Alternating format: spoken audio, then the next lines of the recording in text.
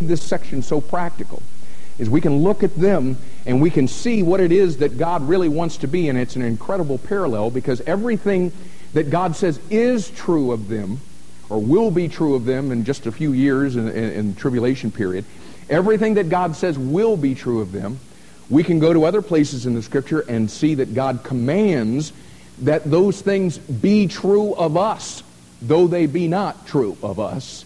God commands that they be true in our lives. And so we've been trying to glean these practical applications from this.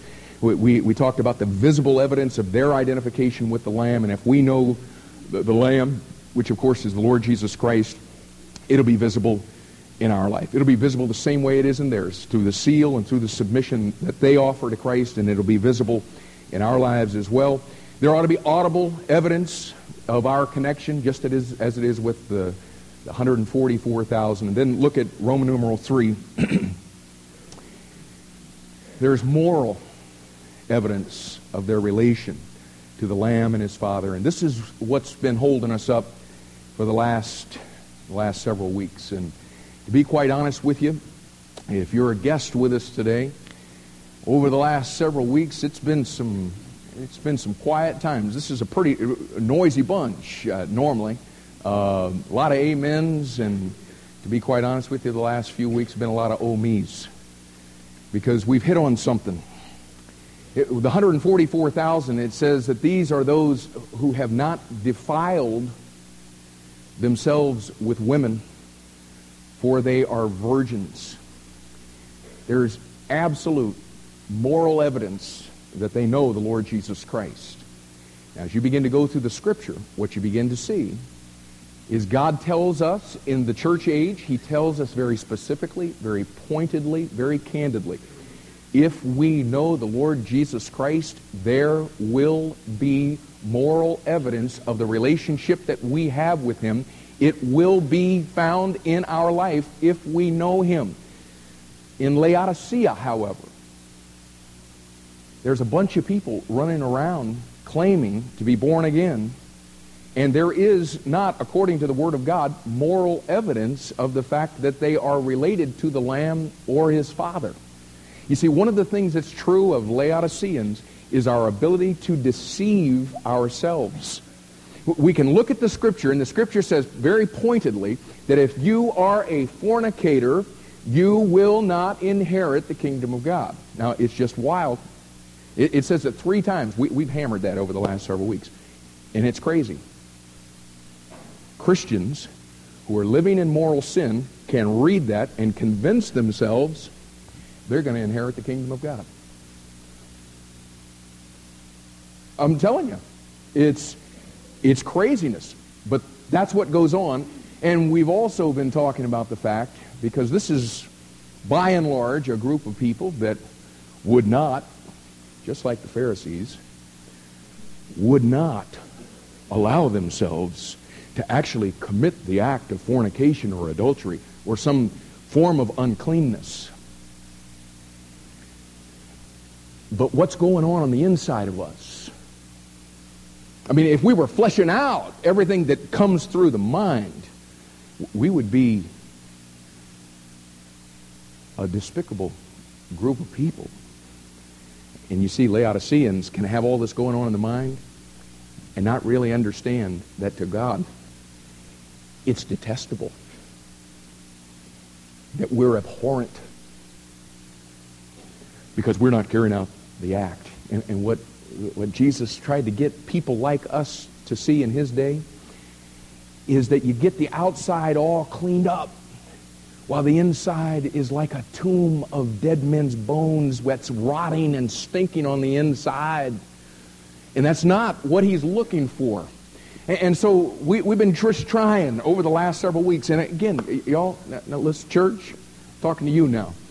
It's just been tough. There have been some very black and white statements that have been made as we've seen the black and white right from the Word of God. And I'm blessed in how that you've received it. The reason we have kept pounding this is because we are such Laodiceans, and because this moral thing that goes on the inside of most believers is running so rampant. And we've done it so long, and it's just become an accepted thing to us. We've just been letting the Scripture just pound us week after week after week to get us to see that this, to God, is not something that He winks at. This is not something that He passes over. This strikes at the very core of our relationship with Him. And what, to be quite honest with you, the reason we've taken all of this time is I want us to get to the place to where we're going, all right, okay, I admit it, I'm guilty, I'm wrong, I stink, I'm wretched. What do I do about it? And you know what? We haven't talked about what you do about it. Because you know what? Most of us still aren't asking, so what do I do about it? You know what? I think before we're going to get out of this thing, we've got to come to the place to where we see this sin the way that God sees it. So that we'll cry out with Paul in Romans chapter 7 and verse 24 when he says, "O wretched man that I am." You see, he understood some things about himself. In Romans 7, leading up to this, you know what he said? The things I don't want to do, I do. The things that I don't, let me start over. The things I don't want to do, I do. The things I want to do, I don't do. And he comes to the place to where he so sees that he says, "O wretched man that I am, who shall deliver me from the body of this death?" And you know what I would love? I would love for the Word of God to be so pounding every single one of us in this room that we genuinely come to the place of Romans 7:24 where in desperation we're asking, all right, don't preach on this anymore. Just tell me, what do I do to get out of it? And it's because I'm not sure we're there, we're going to have another shot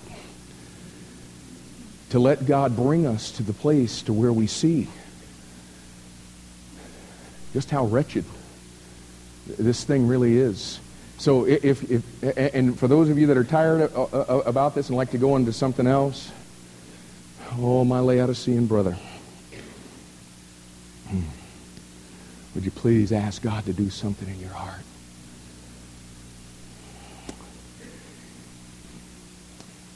For believers to continue in sexual sin, whether it be in thought or deed.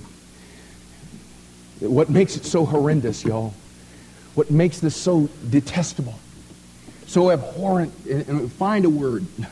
I can't think of one right now that would be graphic enough to explain how horrendous this is to God.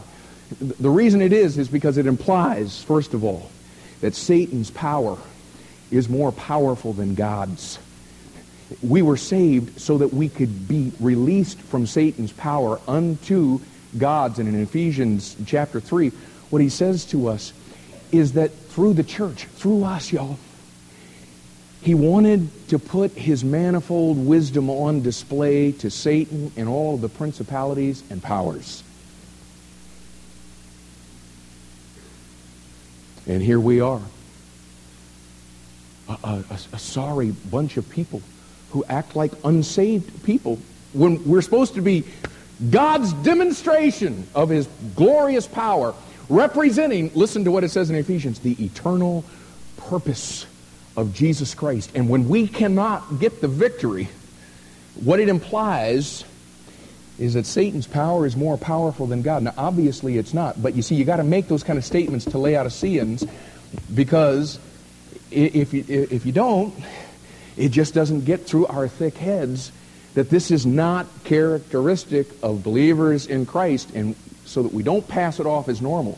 We make statements like that. Then next it ineffectualizes or makes of none effect the prayer of Jesus on our behalf. He prayed specifically that the world and all of that world thinking and all of that world system over which Satan is the head, that it would not take up residence in us. And then thirdly, it identifies us with the most despicable people in the entire Word of God. First of all, it identifies us with unsaved Gentiles. And just so that we could get this to where you got it, I said this real quick last week. Unsaved Gentiles are referred to biblically as heathen in Galatians 2:9. Colossians 3:6, they're referred to as children of disobedience. Ephesians 2:3, they're referred to as children of wrath. These are the ones that the wrath of God is going to come upon, and we act like them. 1 John 3:10, children of the devil. Matthew 13:38, children of the wicked one. 1 Thessalonians 5:5, children of the night. And 1 Thessalonians 5:5 again, children of darkness. And Romans 6:17, check this out, servants of sin. And for us to continue in moral sin, sexual sin, again, whether it be in thought or in deed, identifies us with those type of people. Number two, it identifies us with false prophets.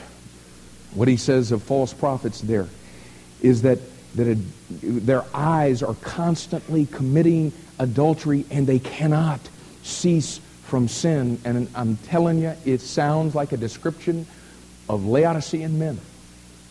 Eyes full of adultery that cannot cease from sin, and yet what this is characteristic of in this passage are false prophets. Thirdly, it identifies us, and this is unbelievable, Romans 1:29, it identifies us, do you remember? With reprobates. I mean, come on. With reprobates. Romans 1:29 talks about those who are reprobates, who are, listen to it, filled with all unrighteousness, fornication, wickedness, covetousness. Listen, that's Laodiceans. Right there. Filled with it. But when you go to the Scripture and you look at believers in Jesus Christ, what it says is believers are commanded to be filled with joy and peace. Filled, that's Romans 15:13. Romans 15:14, filled with all knowledge.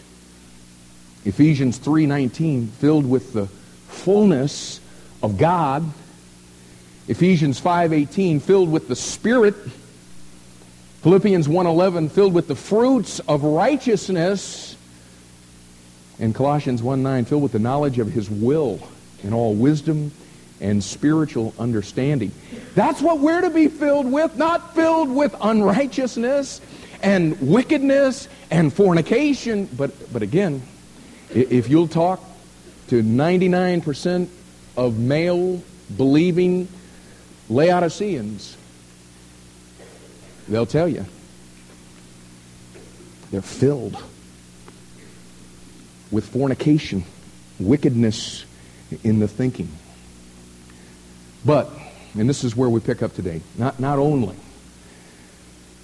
does this thing of our continuance in sexual sin, not only does it imply that Satan's power is more powerful than God's, not only does it ineffectualize the prayer of Jesus on our behalf, not only does it identify us with the most despicable people in the entire Word of God, there's a fourth thing.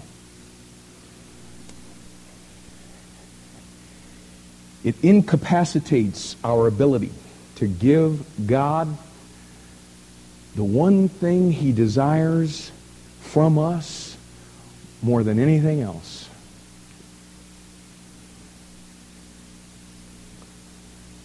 Our love. Our love. Listen, what I want you to see this morning as we go through this, because you know what? Though this has all been hard and very forthright, very black and white, I do believe that the people in this room, I do believe that we desire to love God. Don't you? We want to. And what we don't realize is that through what goes on in our thoughts and what happens in some of us through our deeds, it incapacitates our ability to give God the one thing that He desires from us, y'all. The thing that He desires more than anything else in the world. That we love Him.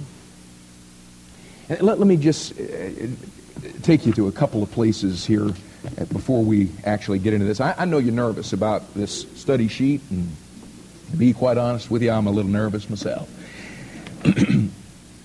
Well, let me just ask you this. As I was bringing you through those children of, were you Was I going too fast? Okay, because I'm going to need to kind of get a little timing going here so that I don't frustrate the fire out of you, because we're going to do a lot of writing here in just a few minutes. So soak it in right now, y'all, and make sure that you understand where we're going. Turn to Deuteronomy chapter 7.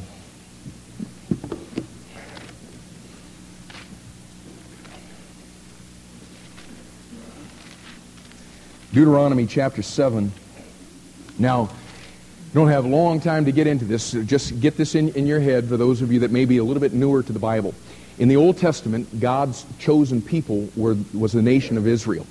Now, in the New Testament, God is no longer, at this period of time, dealing with the nation of Israel.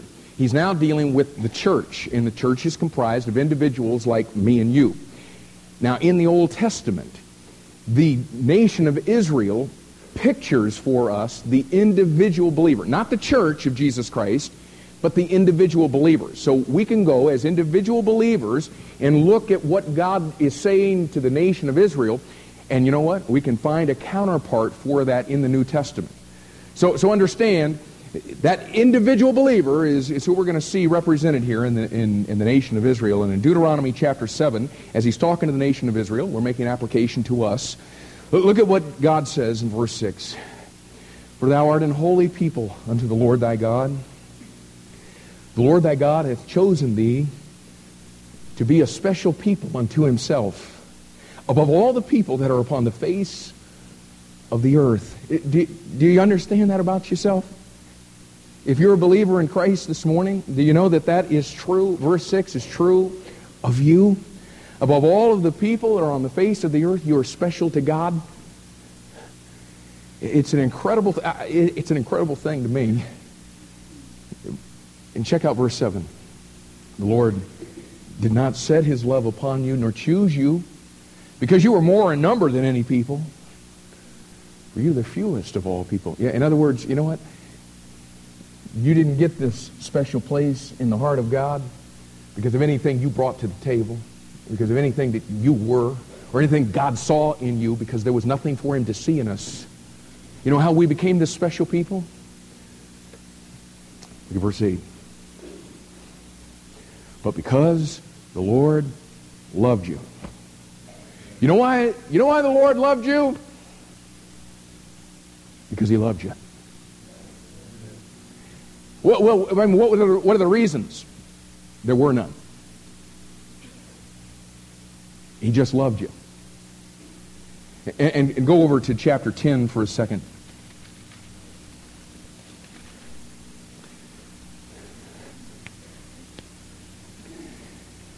And now Israel, and now believers in Christ. Verse 12. Deuteronomy 10:12. And now, what doth the Lord require of thee but to fear the Lord thy God, to walk in all his ways, and to love him, and to serve the Lord thy God with all thy heart and with all thy soul, to keep the commandments of the Lord and his statutes which I command thee this day for thy good. Behold, the heaven and the heaven of heavens is the Lord's thy God. The earth also with all that therein is. Only the Lord had a delight in thy fathers to love them. And he chose their seed after them, even you, above all people, as it is this day. And you know what? We can go back through church history and we can see some of you come from a heritage to where your parents and your grandparents, they knew the Lord. And you know why? You know why God loved them? There's no reason. And you know why you now are a child of God? There's no reason other than the fact that God loved you. And just jot down the reference. We won't take the time to go there. But 1 Samuel 12:22. You know what it says? It pleased the Lord to make you his people. Isaiah 43 in verse 4. It says, since thou wast precious in my sight, thou hast been honorable, and I have loved thee. You were just precious, God says. Anybody here think you were precious before you came to know the Lord Jesus Christ? Anybody here think you were honorable? Anybody think you were worth loving? And God just keeps saying, no, listen, I can't explain it to you other than the fact that I am love. Ephesians chapter 4. Ephesians 2, verses 4 through 7. You can look at that later. Let me take you to Titus chapter 3. Titus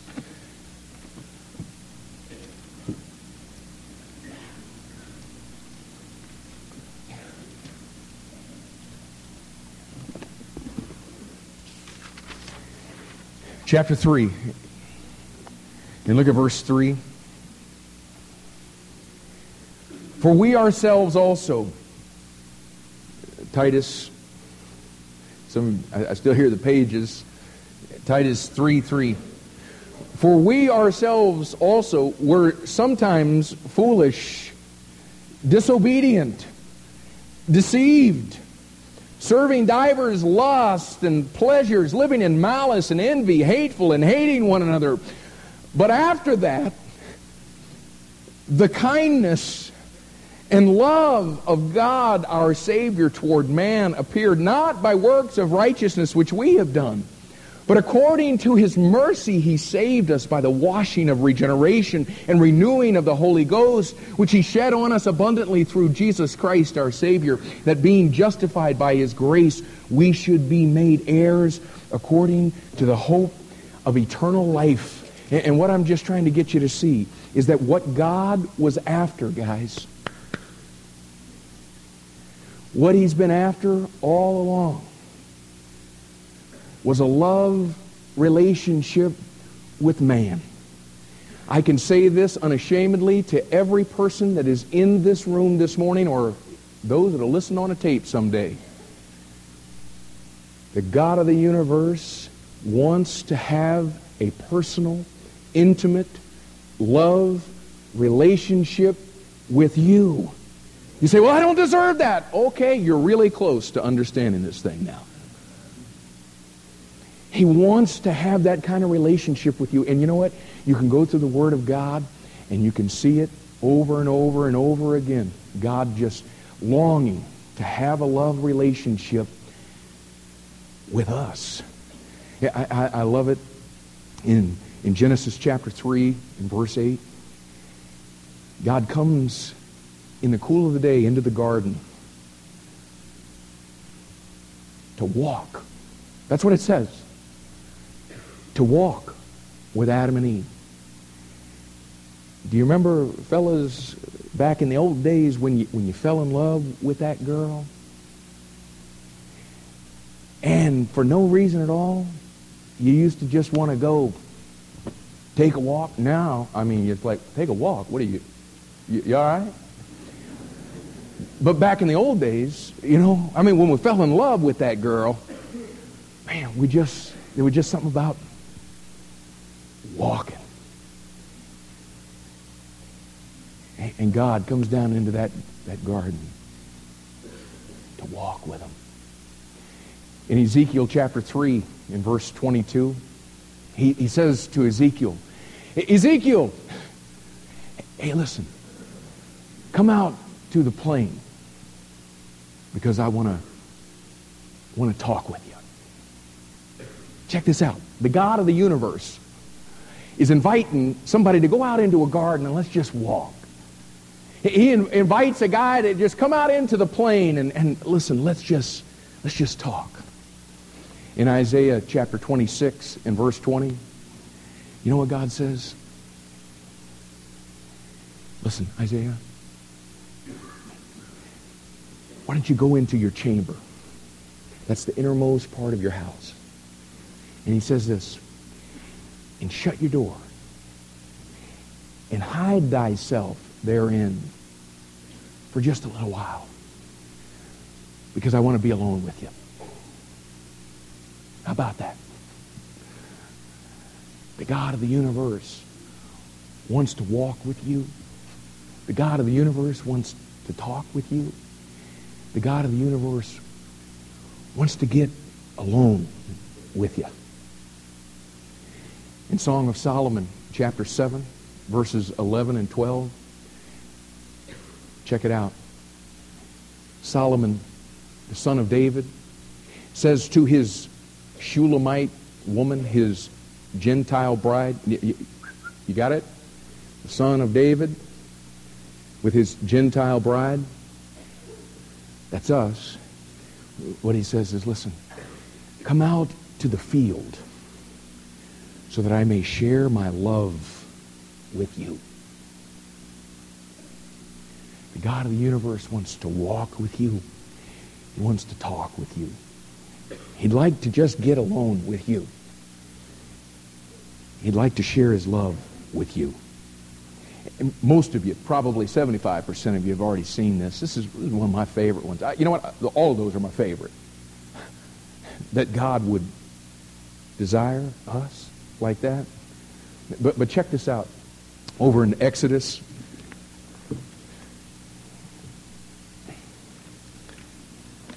Exodus chapter 24.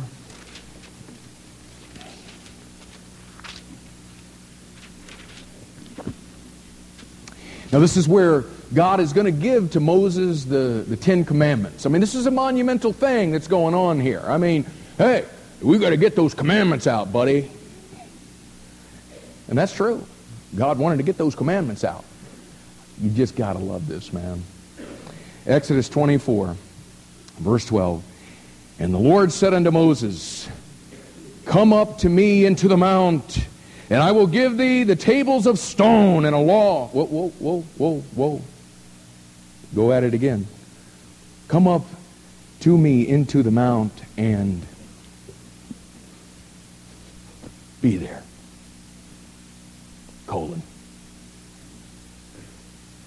Because I want to give you the Ten Commandments, but you know what? We got time to do that. You know what? What I want you to do is I want you to just come up, and I just like to be with you.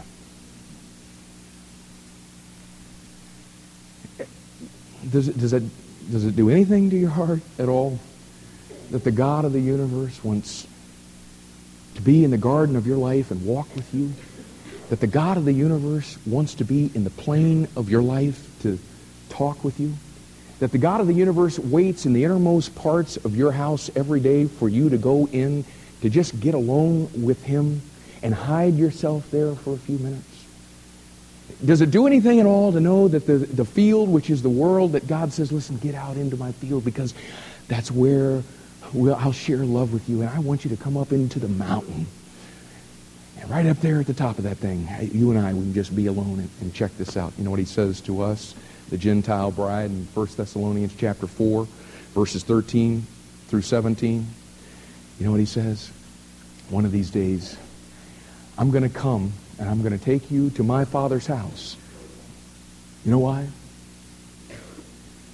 Because it is there that we will ever, listen to it, be with the Lord. You know what this whole thing is all about, y'all? It's being with God in an intimate, personal, love relationship. And we have so distorted this in the last days, because what we've done is we've made the message of the gospel, would you like to go to heaven when you croak? There's a hell to fear, there's a heaven to gain. And you know what? All that's true. Yeah, man, it is. Hey, I want to tell you, if you're not saved this morning, there is a hell to fear, and you need to fear it. But listen, the issue with this whole thing with God is not he wants to send all the bad people to hell, and he wants to take everybody to heaven so they can float on clouds and play the harp, wear golden slippers. What this thing has always been about is a love relationship with him. And in Mark chapter 12 and verse 30, you know what God does? He brings it down to the bottom line to show us. A man comes to him, and he doesn't have a proper motive in coming and asking Jesus about this. But he comes and he says, hey, listen, if you're going to boil it down into just, one thing, I mean, what would it be? What is it that God's really after? What does he really want from me? And check it out.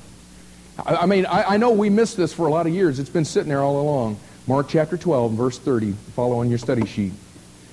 Thou shalt, what is it? Love the Lord thy God with all thy heart and with all thy soul and with all thy mind and with all thy strength. Okay, now we know the verse, and I know that we know it, but would you just look back over at it again? Would you notice this, guys? That God wants us to love Him. This thing is not all about just simply respecting Him. It's not just about admiring Him.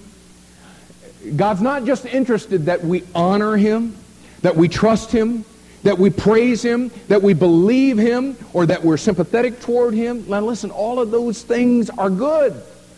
And you know what? For most of the people in this room, they're true. We respect Him, we honor Him, we praise Him, we believe Him, we trust Him, we do all of those things. But can you honestly say that you love Him? And you know what? You can do all of those things that we mentioned and miss loving Him. Listen, I tried to walk you through, and just in a bird's eye view, just try to get you to catch God's heart. What He's always been after is that love relationship, and what He's looking for from us is that we would love, check this out, Him. Love Him. You see, a lot of people think that they love the Lord when what they really love, when you really boil it down, what they love are His gifts. They love His blessings. They love His goodness. They love His power on their lives. And, they wouldn't want anything. They don't sin. Not because of love for Him, but for love of self, that wants to make sure that we don't do anything that would cause God not to give us His gifts, His blessing, His power. He says, here, I want you to love me. And not just with your heart, not just with your soul, not just with your mind, not just with your strength, but all of your heart, all of your soul, all of your mind, and all of your strength. Not some, not part, not a lot, not most, but with all of your heart, all your soul. Now listen, I know everybody in this room, 95%, can quote this verse. Have you ever stopped to think about what it means to love Him with all of your heart? All of your soul? All of your mind? All of your strength? Isn't it weird how the most common verses, we never really stop? And have you ever, what's the diff with your heart, your soul, your mind, your strength? Or is this just terminology that God's throwing out? So what does it mean to love God, first of all, with all of your heart? Now, sharpen your pencil, y'all. Okay? Now listen. There's some of you that God is just going to take His word and He's going to minister it to you. Some of you are going to get every blank filled in on your study sheet today. Now listen, we're going through all of this so that we can get the Word of God coming in us. So we begin to see this thing. Do you want to love God the way that He loves you? You got to do it, He says, with all of your heart. So what does it mean to love God with all of our heart? The only way that we can comprehend that is by understanding what is God's desire for our heart. So you know what I did? I went through the Word of God. I did your homework, okay? I went through the Word of God, and I just looked up every place where God talked about a desire that He had for our heart, okay? So if we're going to love Him with all of our hearts, we know that it's going to be related somewhere within these parameters. You following the thinking? Hello? Okay, let's move. All right. In 2 Corinthians chapter 4, in verse 6, God lets us know that it's His desire that His light would shine in our hearts to give the light of the knowledge of His glory in the face of Jesus Christ.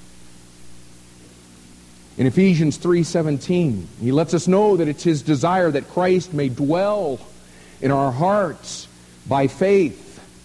Galatians 4:6, that the Spirit of His Son would be sent forth into our hearts, crying, Abba, Father. And already, do you begin to see already? This is all about a relationship. This heart, it's all about dwelling with God and the glory of God, coming to God as Father. In 1 Thessalonians 3:13, that our hearts may be established unblameable in holiness before Him.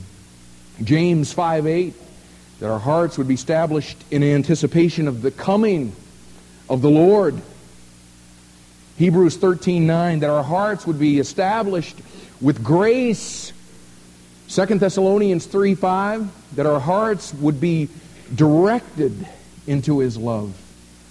Proverbs 22:17, that we would apply our heart unto His knowledge. And Proverbs 23:12, that we would apply our heart unto His instruction. Proverbs 2:2, that we would apply our heart to His understanding. In Proverbs 4:23, that we keep or guard our heart with all diligence. You keeping up? 1 Peter 3:15, that we would sanctify the Lord God in our hearts. James 4:8, that we would purify our hearts. Luke 8:15, that we would have an honest and good heart. John 16:22, that we would have a rejoicing heart. John 14, verse 1, and also verse 27 of that chapter, that our heart would not be troubled or afraid. 1 Timothy 1:5, that we express charity out of a pure heart. 1 Peter 1:22, that we love one another with a pure heart fervently. 2 Corinthians 8:16, that we have earnest care in our hearts for others. Acts 4:32, that we be of one heart with other believers. Romans 5:5, that His love would be shed abroad in our hearts. Romans 6:17, that we would obey from the heart and believe with our heart. Romans 10:10. Hebrews 10:22, that we draw near to Him with a true heart, in full assurance of faith, having our hearts sprinkled from an evil conscience. Okay, now don't turn your sheet, okay? Now just look at that list. Do you get it? Look at it. We love the Lord our God with all of our heart, when the light of the glorious gospel of Christ is shine unto us, and Christ is dwelling in our hearts, and He sent forth His Spirit, where we cry, Abba, Father. We're established in holiness and in His coming, and with grace we're directed into His love. We have this knowledge and instruction and understanding. We're guarding our heart. We've sanctified the Lord in our heart. We're purifying our heart. Our heart is honest and good and rejoicing. It's not troubled or afraid. We have love in our heart toward other people. And you know what? Then, when those things are taking place in your heart, then you are free to love the Lord your God with all of your heart. And listen, Satan knows that there is nothing, are you listening? Satan knows that there is nothing that'll shut your heart down faster or incapacitate your heart from fully loving God any faster or more fully than moral sin. I mean, listen, if this is the one thing that God is really wanting from us, that we love Him with all of our heart, listen, there's nothing He would rather do than get this group of people somehow, some way, to where we have got something in our hearts other than what the Lord Jesus Christ wants to be there, because He does not want us to love Him with all of our heart. And what I want to show you here now, now you're permitted.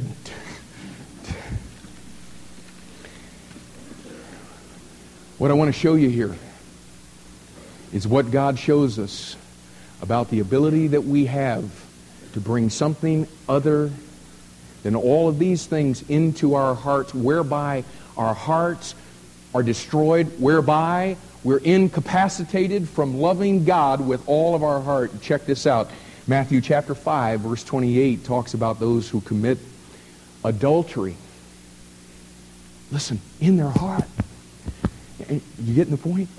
God wants you to love Him with all of your heart. Let me just ask you now, how much adultery can there be in your heart before you no longer have the capacity to love God with all of your heart? Matthew 9:4 talks about those who think evil in their hearts.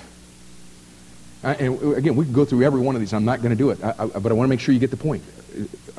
Just ask yourself, how much evil can I think in my heart before I'm no longer able to love God with all of my heart? Matthew 13:15 talks about people whose hearts have been waxed gross. Matthew 15:19 talks about people who have evil thoughts, murders, adulteries, listen, fornications, thefts, false witness, and blasphemies in their hearts. 2 Peter 2:14 talks about those with eyes full of adultery and that cannot cease from sin, who have a heart they have exercised with covetous practices. Oh, would you listen to that? It's Laodicea. We've exercised our heart in this whole arena of sexual sin. Acts 7:39 talks about those whose hearts have been turned back again to Egypt. And Egypt, of course, is always a picture of the world and sin in the Bible. It's Laodiceans, y'all. Romans 1:21 talks about those whose heart is darkened and has become foolish. Romans 1:24 talks about those God gave up to uncleanness because of the lusts in their hearts. Romans 2:5 talks about those who have a hard and impenitent or unrepentant heart. Ephesians 4:18 talks about those who have blindness of heart. And oh man, I'm telling you, it is just so amazing how blind people in moral sin can become to the stuff that is just so basic to the Christian life. I mean, just absolutely blinded. Hebrews chapter 3, verse 10 talks about those who grieve God because they always err in their heart. E-R-R, not A-I-R. E-R-R. They err in their heart. There's error there. James 3:15 talks about those who have bitter envying and strife in their hearts. James 1:26. And this is the epitome of Laodicea here. It talks about those who deceive their own heart. And what I'm trying to get you to see here, okay, don't miss the point. It's real simple. A lot of Bible, I know. And I know, listen. If we're going to get out of this thing, y'all, I can just promise you it's going to be because of that book. It ain't going to be because I browbeat you and we all go on leave out of here on a guilt trip. You know why? You know what? If anything's going to get us out of it, y'all, it's going to be this book. And so what I've done here is given you something that you could study for the next, you know what? There's about 150 verses represented in this message today. And you know what you can do? Just get those verses to where they're just going through you constantly. You know what that's called? The washing of the water by the Word. But what I'm trying to get you to see, the God of the universe, listen, wants to have a love relationship with you. But He wants us to love Him, not just with our heart. He wants all of our heart. And what I'm trying to get you to see today, in the midst of all of these horrendous things that sexual sin does, what it does is it keeps us from being able to love God with all of our heart. Something through moral sin, whether it be in thought or deed, something happens in our hearts. But not only our hearts. He wants us to love Him with all of our soul. Okay, so what does it mean to love God with all of your soul? The only way that we can comprehend it is by understanding what is God's desire for our soul. And what you're going to begin to see here is a soul that represents all of what God desires. Check this out. Our Lord's invitation to us in Matthew 11:29 was that we find rest for our souls. Do you remember the days when you were at unrest? His invitation was, hey, listen, find rest for your soul. And that rest is found in being returned. 1 Peter 2:25 says, to the shepherd, capital S, the shepherd and bishop of our souls. You see, listen, in 2 Timothy chapter 2 and verse 26, what it says is that Satan held us, before we got saved, he held us captive at his will. And you see what happened? Jesus came with an invitation. Hey, would you like to find rest for that soul that's being held captive? And you know what happened? By His power, we were returned to Him, to where now He is the shepherd of our soul, y'all. That's what the God of the universe wants to do to your soul. He wants to bring rest to it. He wants to shepherd your soul. And now that our souls have been returned to Him and we found in Him a shepherd, 1 Thessalonians 5:23, His desire is that our souls would be presented blameless. Actually, it should be preserved. A little typo there. Souls would be preserved blameless until He comes for us. Do you see that? He brought rest. He returned your soul. And now, since He's done that and He's made your soul righteous, He wants that soul to be preserved blameless. 3 John chapter 1 verse 2. He says that our souls would prosper. Hebrews 6:19, that our souls would be anchored in hope in Him. 1 Peter 4:19, that we would commit the keeping of our souls to Him in well-doing. 1 Peter 1:22, that we would purify our souls. How do you do that? He tells you, in obeying the truth and loving the brethren. That's how you purify your soul. Obeying the truth and loving the brethren. Luke 1:46, that we would magnify Him with our soul. In 1 Thessalonians 2:8, that we would impart our very souls to our disciples. And you see, if you want to know what it is to love God with all of your soul, it's when you found rest for your soul. You've been returned to Him as your shepherd. It's when He preserves your soul blameless. Your soul is prospering. It's anchored in hope. It's kept. It's purified. It's magnifying. And when you see, when all of those things are happening from our soul, we love Him with all of our soul. And because that's true, there's nothing that Satan would more want to do than get you in moral sin. Because listen, just like moral sin incapacitates you from being able to love God with all of your heart. Moral sin affects your soul so that you can't do, listen, the very one thing. When God brought it to a bottom line, He said, I want you to love me with all of your soul. And when moral sin comes into the picture, guys, it's an impossibility. It's not that it's hard. It's an impossibility. Look at what He says. Here's the ability that we have to destroy our soul. Proverbs 6:32 talks about those who through moral sin destroy their own soul. That's exactly what the verse says. Those that commit adultery destroy their own soul, the soul that you got in you, so that you could love God from the innermost part of your being. Moral sin. We destroy, God says, our soul. 1 Peter 2:11 talks about the fleshly lust which war against the soul. Listen, when you are lusting, there is war that's going on in your soul. When war is in your soul, let me just tell you, you're not loving God with all of your soul. Proverbs 15:32 talks about those who refuse instruction, who despise their own soul.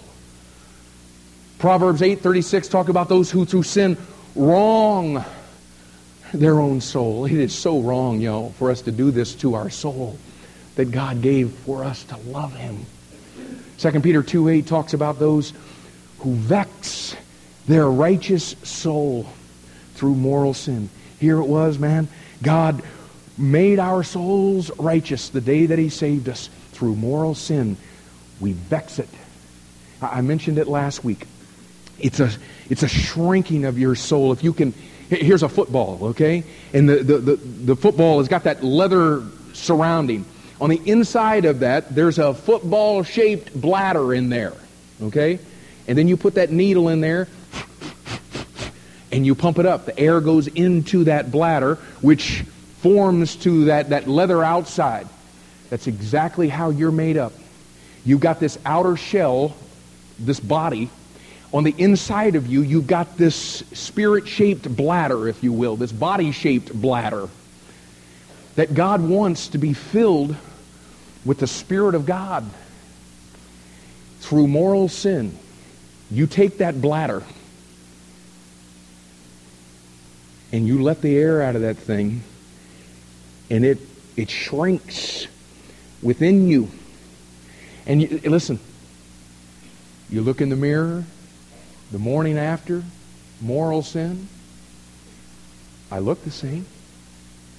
Nobody will know. And you don't know. You just have no idea what's taken place on the inside of you. The vexing that takes place through that. So that people can come into a service with their soul vexed and the Word of God just be on a shotgun on scatter, man, just everywhere. But the soul is so vexed that as the Word of God is seeking to be injected into this body so it can get into the soul, the bladder is so flat. You know that little part that comes up into the leather so that the air can get in it? It's fallen out. So here comes the Word of God, and you just pumping it right into that body, but there's no connection into the soul. You see, that's what's so deceiving about a place like this. Is you come in here and the Word of God is just all around you. It's all around you. And you go out and live the same life every week. You know what? You better make sure that your soul is not vexed to the place that Word of God's not finding entrance. The Spirit of God always works in conjunction with the Word of God. And listen, when the soul is vexed, you're going to need some help getting that thing pumped up. It's going to take some work.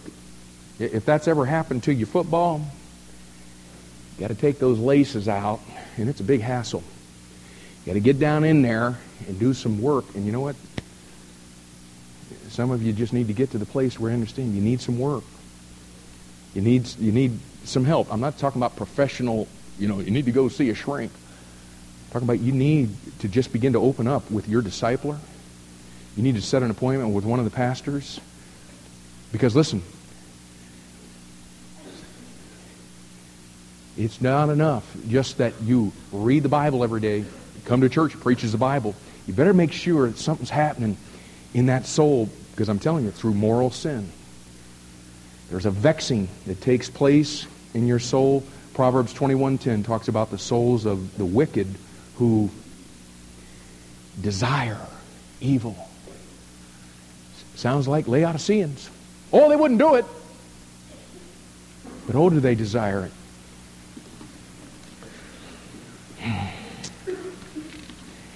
You know what? Let's just move through this, okay? I don't want to pick back up here next week. Let's just try to make it through. All right. So God says, I want you to love me with all of your heart. I want you to love me with all of your soul. And then He says, I want you to love me with all of your mind. What does that mean? That God wants us to love Him with all of our mind. The only way that we can comprehend it is by understanding what is God's desire for our mind. What does the Word of God say that God wants to see happen with our minds? Hebrews 11:15 says that we would no longer be mindful of that country from which the Lord has brought us out. That country is what we call the world. He brought us out of this world system over which Satan is the head, and He says, listen, now that you've been saved, I don't want you to be mindful of that system any longer. Romans 12:2, that we would no longer be conformed to this world, but would be transformed by the, say it, renewing of our mind. Ephesians 4:23 echoes that we would be renewed in the spirit of our mind. 1 Peter 1:12, that we would gird up the loins of our mind, that we would be strengthened in our mind, in other words. Philippians 4:6 and 7, that through prayer our minds would be kept in the incomprehensible peace of God. Acts 17:11, that we would receive the Word with all readiness of mind. 2 Timothy 1:7, that we would have a sound mind. Titus 2:6, that we would be sober-minded. 2 Peter 3:1, that we would have a pure mind. Luke 12:29, that we would not be of a doubtful mind. Romans 7:25, that we would serve the law of God with our mind. Colossians 3:12, that we would put on humbleness of mind. Acts 20:19, that we would serve the Lord with all humility of mind. Philippians 2:3-5, that in lowliness of mind we would each esteem others better than ourselves, having the same mind that was in Christ Jesus. 1 Corinthians 1:10, that we would be perfectly joined together in the same mind with others in our local body. Philippians 1:27, that we would strive together with others in our body for the faith of the gospel with one mind. Romans 15:6, that we may with one mind glorify God. Romans 8:6, that we would be spiritually minded, which is life and peace, he says in Romans 8:6. And Pastor Frank is in the back going, you know what? That this might be one of those times to where the Word of God, you know what? I just wanted the Word of God to do its thing today, and this is of such a nature that I'm afraid what's going to happen to us. We're going to end up rushing through this thing so that we can get our little sheet in, and we're going to miss this whole thing of what's really going on with this moral sin. And what we're going to do now is some of you are already packing up, and that's cool, but just listen for just a second. We'll pick up here tonight. And we're going to begin to just tie this whole thing together so that maybe what can happen to us is we can, maybe for the first time in our life, some of us, get to the place where we're giving God what He deserves and what He really wants from us. And I'm just telling you, we miss it because of what goes on inside of us that we have no idea of how that affects our heart, how it affects our soul, and as we'll see tonight, how it affects our mind and even our strength, our body. Now, Lord,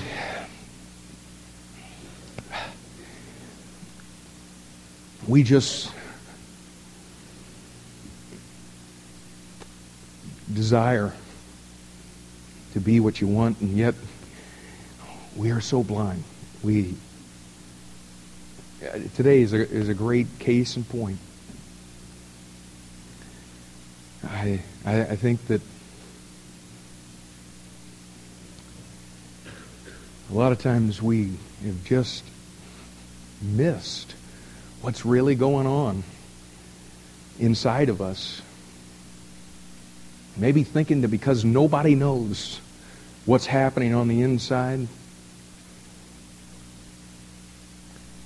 that maybe there's nothing really happening. And yet, what you're allowing us to see this morning is that we're being devastated from being able and incapacitated from being able to give to you the one thing that you desire from us more than anything in the world. And so, Lord, I pray that you would put a hunger in our hearts.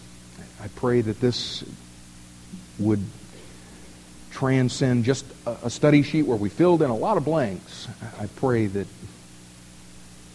this might become something that you would use to cause us to search your word and have a longing inside of us to give to you what you long to receive from us. And Christians, could I ask you just to be praying about your situation? And you know what? And if this doesn't affect you, if this is not where you are, you already love God with all that is within you, then would you do this? Would you pray for lost people in this room? But those of you that are here this morning and you have never received Jesus Christ, you know what? I'm so glad that you are here today to be able to understand that the God of the universe wants to have a love relationship with you. He doesn't just want to take you to heaven when you die. He wants to have a love relationship with you. But listen, as long as you choose to remain in your sin and never come to God and ask Him forgiveness of your sin, that love relationship cannot be a possibility. God loved you so much that He became a man Himself for the purpose of, on that cross, becoming sin, so that He could pay for our sin. He had no sin of His own. The Bible says He took our sin and became sin for us so that you and I might be able to come to a place like today where we understand that there's nothing that we can do about our sin, and so God did it for us because He wants to have a love relationship, and that's what we were created to have in the beginning. And so today, if God has taken this truth of what He desires from you, this love relationship, and you would like to be born into that relationship, our pastors are going to be up on either side of the front of this room as we're dismissed here in just a minute or two. And it's an invitation to you to come and respond to what God is doing in your heart. And all you have to do is just walk up to them and just say, you know, I'd like to talk to somebody about receiving Christ. It's that simple. Nobody's going to force you into making any kind of decision or doing anything. We'll take you to a private room where we'll simply spend some time answering whatever questions, but showing you from the Word of God how you can enter into a personal love relationship with Him this morning. And we hope that you'll respond to that. Lord, would you please take this message and use it to draw people to yourself and to the relationship with them that you desire to have. And Lord, for those of us that do know you, I pray that even this afternoon you would begin to take your word to our heart. And I pray that we'd come back in anticipation tonight of you pulling all of this together to show us how we might love you the way that you desire to be loved. And we ask this in Jesus' name. Amen.